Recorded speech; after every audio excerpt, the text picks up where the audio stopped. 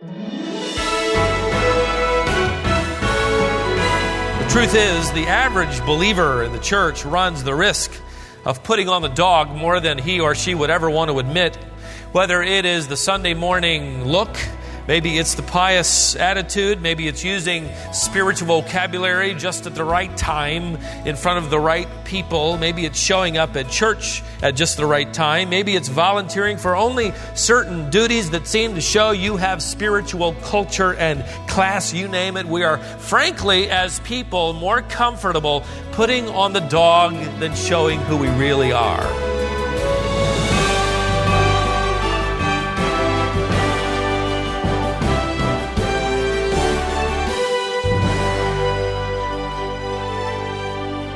Hello and welcome to Wisdom for the Heart. This is the Bible teaching ministry of pastor and author Stephen Davey. We're currently working our way through an in-depth look at Romans 7. Let me ask you a question. How are you doing in your pursuit of holiness? All of us should expect holy living to be an uphill climb. It's not easy. And it wasn't easy for the Apostle Paul either. If Paul had to battle with sin, so will we. When God made you alive in Christ, He called you to a life which is a battle with sin. And today, Stephen returns to this passage. When it comes to your sin, you'll be exhorted to face it, expect it, and fight it. For centuries, the royalty and aristocracy of Great Britain and Europe showed off their wealth in a number of rather pretentious ways. People, of course, still do to this day, but I found it interesting to read.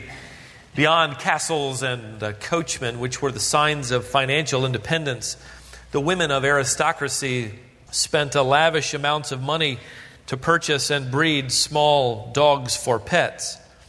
It was not uncommon for a woman to have her portrait painted with her tiny dog in her lap. The lap dogs became status symbols, speaking that these were women of culture and money.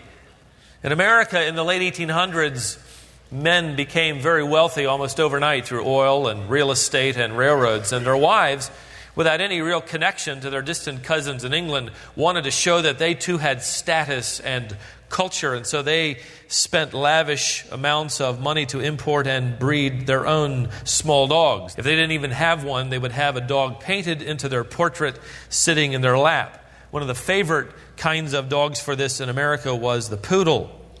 I always knew they were stuck-up dogs, didn't you? Cynical observers in the American scene observed this practice and came up with the phrase that these women were putting on the dog. The phrase still exists to this day. Whenever we want to speak of someone who's being pretentious or trying to show a little more culture or class than they probably have, we say they are putting on the what? They're putting on the dog. The truth is, the average believer in the church runs the risk of putting on the dog more than he or she would ever want to admit, and in more ways than they would ever want to reveal. Whether it is the Sunday morning look, maybe it's the pious attitude, maybe it's using spiritual vocabulary just at the right time in front of the right people, maybe it's showing up at church at just the right time, maybe it's volunteering for only certain duties that seem to show you have spiritual culture and class, you name it. We are, frankly, as people, more comfortable putting on the dog than showing who we really are to one another. Transparency is extremely difficult. It's easier to hide behind a poodle. It's one of the reasons it's so difficult to come to this text as we began to explore last Lord's Day and imagine that Paul is actually talking about himself. If Paul didn't have holy living down pat, none of us can say we've mastered it either. We're really not used to somebody speaking so honestly about the battle within as Paul will speak. Let's go back to this text and just read through the paragraph. Follow along as I read it, and let's try to climb into his skin and wear his sandals and feel his agony and his heart cry. We know the law is spiritual, he writes in verse 14 of Romans 7, but I am of flesh, sold into bondage to sin. For that which I am doing, I do not understand. For I am not practicing what I would like to do, but I am doing the very thing I hate. But if I do the very thing I do not wish to do, I agree with the law, that is God's holy standard, confessing that it is good. So now no longer am I the one doing it, but sin which indwells me. For I know that nothing good dwells in me, that is in my flesh. For the wishing is present in me, but the doing of the good is not. For the good that I wish I do not do, but I practice the very evil that I do not wish. But if I am doing the very thing I do not wish, I am no longer the one doing it, but sin which dwells in me. I find then the principle that evil is present in me, the one who wishes to do good. For I joyfully concur with the law of God in the inner man, but I see a different law in the members of my body, waging war against the law of my mind and making me a prisoner of the law of sin, which is in my members. O wretched man that I am, who will set me free from the body of this death? Wow. Paul speaks in first person and in present tense, and his openness is shocking, it is revealing, and frankly, it is uncomfortable. Paul says at least 3 things about himself that are true, though, of those who do believe in Christ and those who are truly maturing in faith in Him. 1, he says that a true believer, in effect, has an aversion to sin. I am doing the thing I hate to do. I hate sin. An unbeliever will never say he hates sin. He doesn't even really feel sin. He feels the consequences. He hates the agony that consequences bring, but he feels no weight of sin. But the person who comes to faith in Christ can identify with this. The true believer has an aversion to sin, a loathing to sin. Second of all, a true believer has an abiding love for God's law. We found Paul writing, and 2 times he mentioned this, how he loved the law of God, how he concurred with joy with the standard of God. Only a believer can feel that way. Third, a true believer has a longing for God's pleasure that's found only in holy living. He says, I am not practicing that which I love. I love to do things and I don't do enough of them. Sometimes I don't do them at all. Obviously, then a believer is pulled in 2 directions. With his flesh, he is pulled toward sin. With his spirit, he is pulled toward holiness. And using himself as an example in this powerful text, Paul has taught us, in fact, already, that as an unbeliever, we were owned by sin. That's Romans 6. Now, as believers, sin cannot own us, but it can still master us. That's chapter 7. David would write, who can discern his errors? Forgive my hidden faults. Keep your servant from willful sins. May they not rule over me. Psalm 19:12. Paul, like David, then says, in effect, before I was under the grace of God, sin owned me. When I came by faith to Christ, I still wanted to own sin because of my flesh. Now, what does he have to say about it? This testimony of a believer engaged in the holy pursuit of God and holy living. If you take out your pencil or maybe a pen, and if you feel comfortable writing in the margin of your Bible, which I encourage you, it is your manual for living. You might just divide it with me. It's easily divided into 3 sections. The first section you could bracket or circle is verses 14 to 17. The second section is verses 18 to 20. And the third section is verses 21 to 24. Each section begins with an exposure of the battle within, followed by an example of the battle, and then finally, the explanation of the battle. So you have in each of the 3 sections exposure, example, and explanation. Paul exposes his heart and his battle for the first time in verse 14 when he says, I am of flesh, sold into bondage to sin. Literally sold into bondage to the sin. He isn't saying I just can't help committing these little sins. He's saying I have this internal principle of sin. It is my flesh.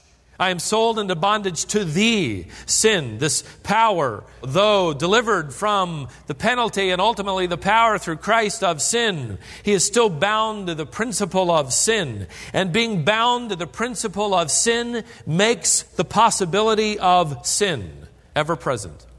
He gives his first example in verse 15. For that which I am doing, I do not understand. The English language is a little bit limiting here. The word understand could literally refer to an intimate love of.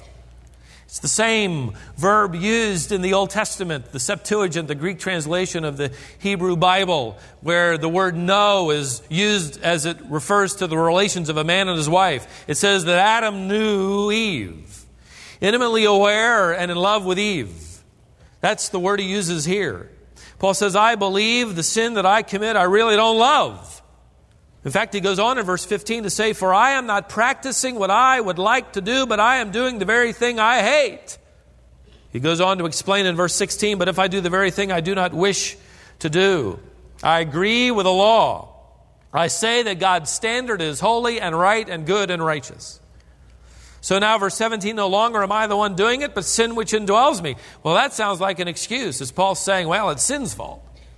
No, Paul is actually owning his actions. He's actually taking responsibility for his sin by admitting that sin lives within him, that he is, in effect, a sinner that can control his flesh. He's admitting he is sinful. The unbeliever would never admit to sinful inner corruption.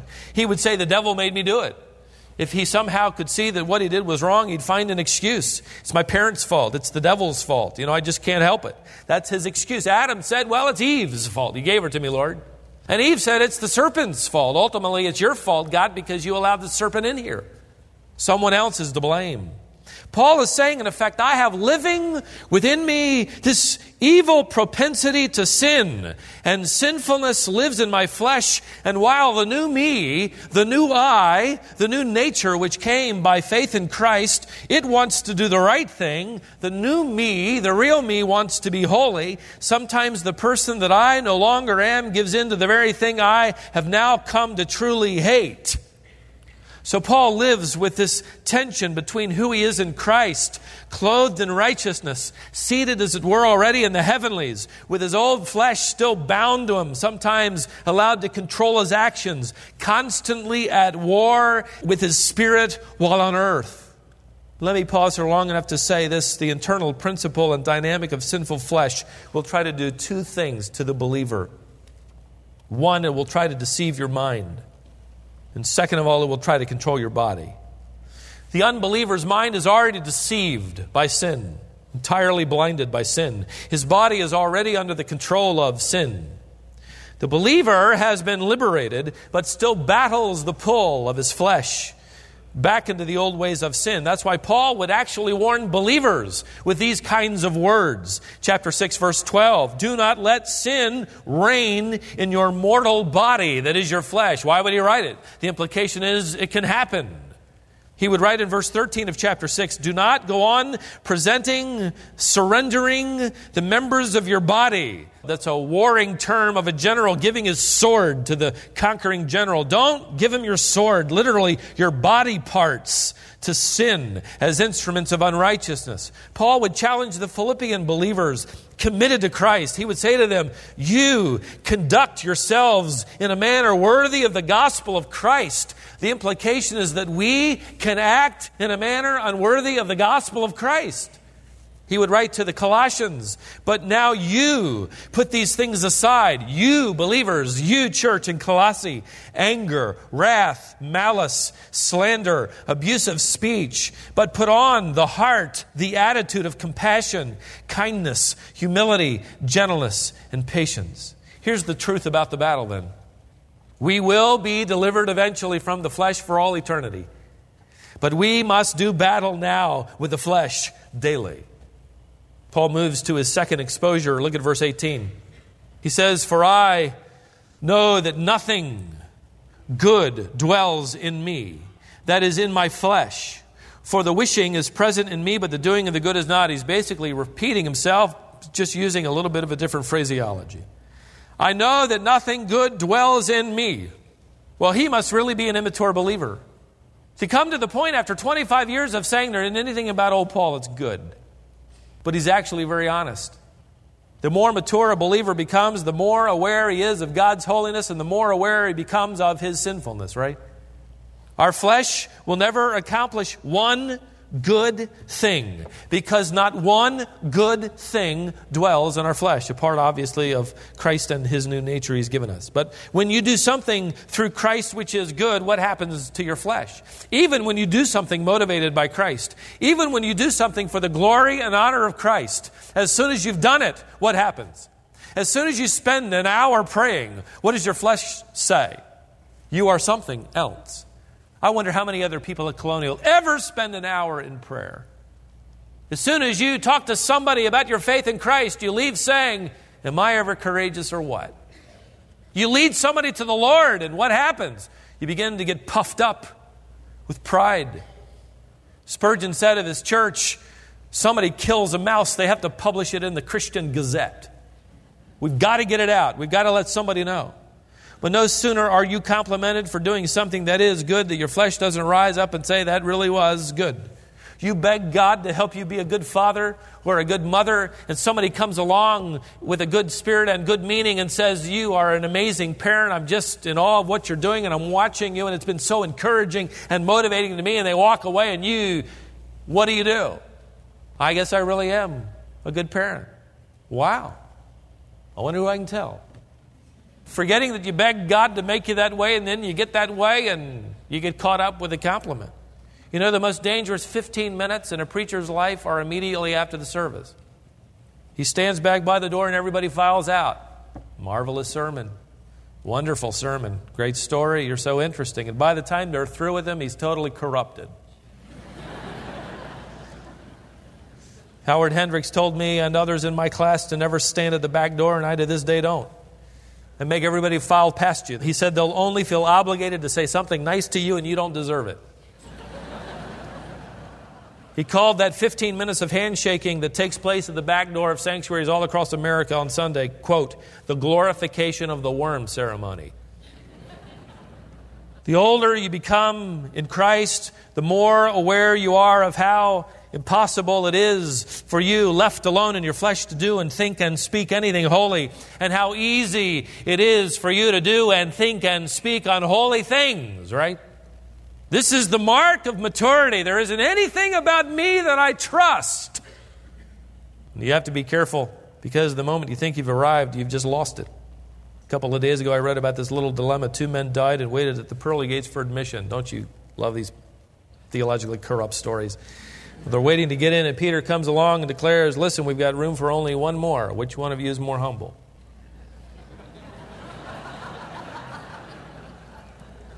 Do you think Paul was tempted with his flesh? Do you think Paul was tempted with pride? Do you think Paul didn't hear what people said about him? He would compose more biblical books than any other living human being. He would receive more revelation than anybody in the church age. He would be the one to introduce the bride to the bridegroom. He was the great apostle, personally tutored for 3 years in Arabia by the Spirit of God.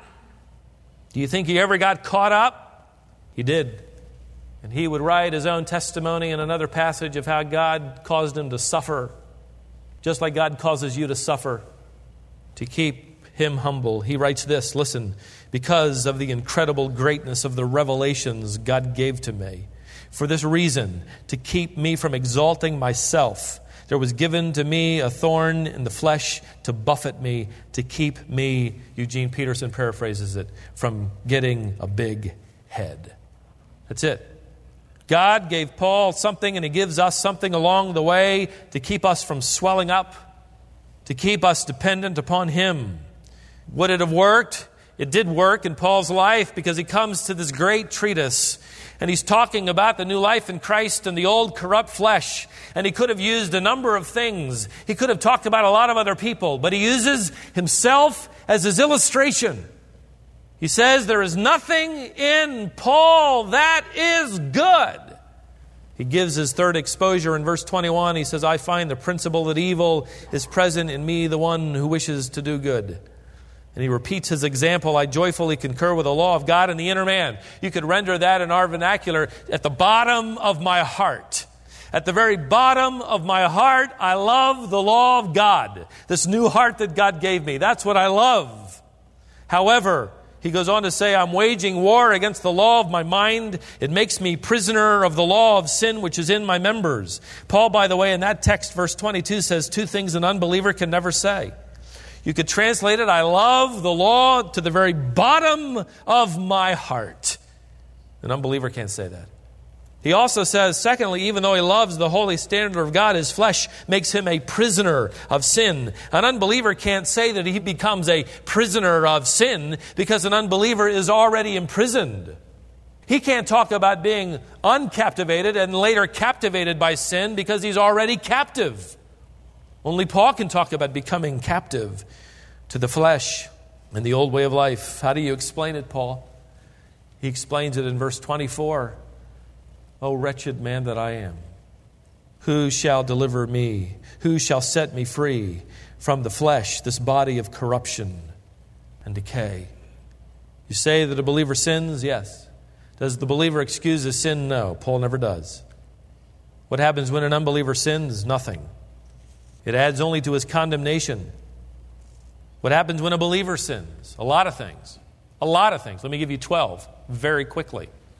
1, he grieves the Holy Spirit. When a believer sins, he hurts the heart of God, as it were. Ephesians 4:30. Second of all, his prayers go unanswered. If you're here as a believer, a son or daughter of God, and you are cherishing sin, you are hiding sin, don't pray. You don't need to pray. He isn't listening. He's waiting for you to confess and restore your fellowship with Him. Third, when a believer sins, his life disqualifies him from productive ministry. 1 Corinthians 9:27. Fourth, his praise of God becomes unacceptable to God. Psalm 33:1. Don't even sing, but confess. God's blessing, fifth, is withheld. Jeremiah wrote, your sins have withheld good things from you. 2 John 1 verse 8 talks about the believer with unrepentant sin forfeiting his full reward. He forfeits, sixth, joy in salvation. You remember David when he confessed eventually, he said, Lord, please restore unto me the what? The joy of my salvation. He experiences, seventh, God's discipline, Hebrews 12. Number 8, his spiritual growth is stymied. It is hindered. Because of unconfessed sin, a person may grow old in the Lord, but he may not grow up in the Lord, right? Number 9, his service for Christ is limited. Paul wrote to Timothy, therefore, if a man cleanses himself from these things, go back to 2 Timothy 2:21 to look at these things in the previous verses, he then will be a vessel for honor, useful to the master, prepared for every good work. Number 10, the length of our lives is endangered on earth. 1 Corinthians 11 reveals that some within the community of believers in that church in Corinth had already died early because they came to the Lord's table unworthily. They came cherishing sin. So God says, I took them on home. If that isn't enough, number 11, the testimony of the church is damaged. 1 Corinthians 5, you, ladies and gentlemen, are a reflection of this local assembly. The local assembly's testimony is no better, is no holier, is no purer than the testimony of every individual person in their world who identifies publicly with this assembly. Our reputation rides upon your testimony, and it rides upon mine. 12th, God ultimately is dishonored when a believer sins. 1 Corinthians chapter 6. Glorify God in your body, you belong to Him. The implication is when you live sinful lives, you do not glorify Him with your body. No wonder the true believer hates sin. No wonder the true believer is filled with guilt and sorrow. No wonder the believer wants to battle this sin. What of an unbeliever? He feels no battle because, for one thing, the enemy does not come against him. He's already captivated by the god of this world and blinded. But for the believer, the devil, the world, the flesh, they cannot have your soul. They will have your song. They will take your testimony. But for the unbeliever who is unwilling to admit the corruption of his flesh, he simply goes along deceived and blinded, ultimately in judgment before God. I received an email from somebody who doesn't attend this church, but was encouraged by somebody outside of our church, by someone who was part of our church, to write me for advice and for counsel. Although I don't believe this man wanted any counsel, he probably was as deceived as anybody I've ever encountered. He wrote about a wedding that was going to be upcoming. But he wanted to make sure that he and his bride could keep their wedding vows. And so they determined before God, he said, to make sure that they were compatible in every way, including in the marriage bed, even though they were unmarried. He went on to say he wasn't really convinced that the Bible forbade sexual relations outside of marriage. I assumed he hadn't read much of the New Testament. Then he got to the interesting point. I've heard all that other stuff before. This isn't really sin, and God really is a gracious God. But he went on to say this. He said, you remember when Jesus was tempted by the devil, that the Lord told him, thou shalt not put the Lord thy God to the test. This man went on to say that applies to us. We want to make sure that we can keep our vows. For if we make vows before God and we do not know that we're compatible in every way, then we are putting the Lord our God to the test. So what is sinful now becomes a righteous thing. What God calls sin, we now engage in. God endorses it. In fact, it becomes sinful if you do not commit that sin. And he ended his email by saying, please send me your thoughts. So I did. This may sound strange, and I hope you understand what I mean when I say this. For the unbeliever, sin doesn't matter now. It will one day when he stands and the books are open and he is judged by those things which he did. For the unbeliever, sin isn't really a very serious issue. It will be on the edge of eternity. But for the believer, sin is a very serious issue now. So much is at stake. Our salvation is secure. But so many of these other things that we've referenced are at stake on earth when we sin. With all of that in mind, why do we sin? Because God didn't do a good enough job cleaning us up when we came to faith, because He didn't give us a completely new nature, because He didn't entirely pay for our sin, or maybe we haven't learned the correct formula, or we haven't learned some secret or whatever. No, we sin because we are sinners, even though we are saved. And sin is bound up in our flesh. And while we live in the flesh, we battle this propensity to do what the flesh wants to do, which is sin. And you come to this point over and over again in your life. You're not moving through chapter 7 to live in chapter 8. They happen at the same time. You are on your face before God saying, oh, wretched man that I am. Oh, I thank God through Jesus Christ, my Savior. Oh, wretched man that I am. Thank you, God, for your incredible grace.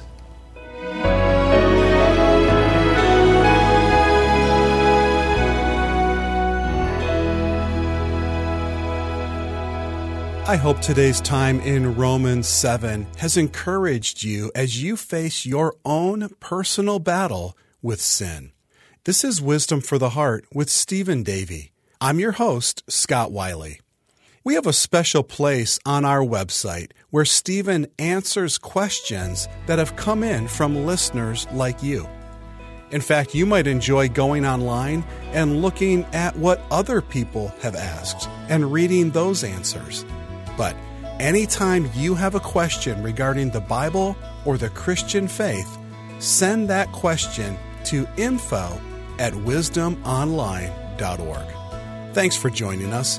Make plans to join us again right here on Wisdom for the Heart.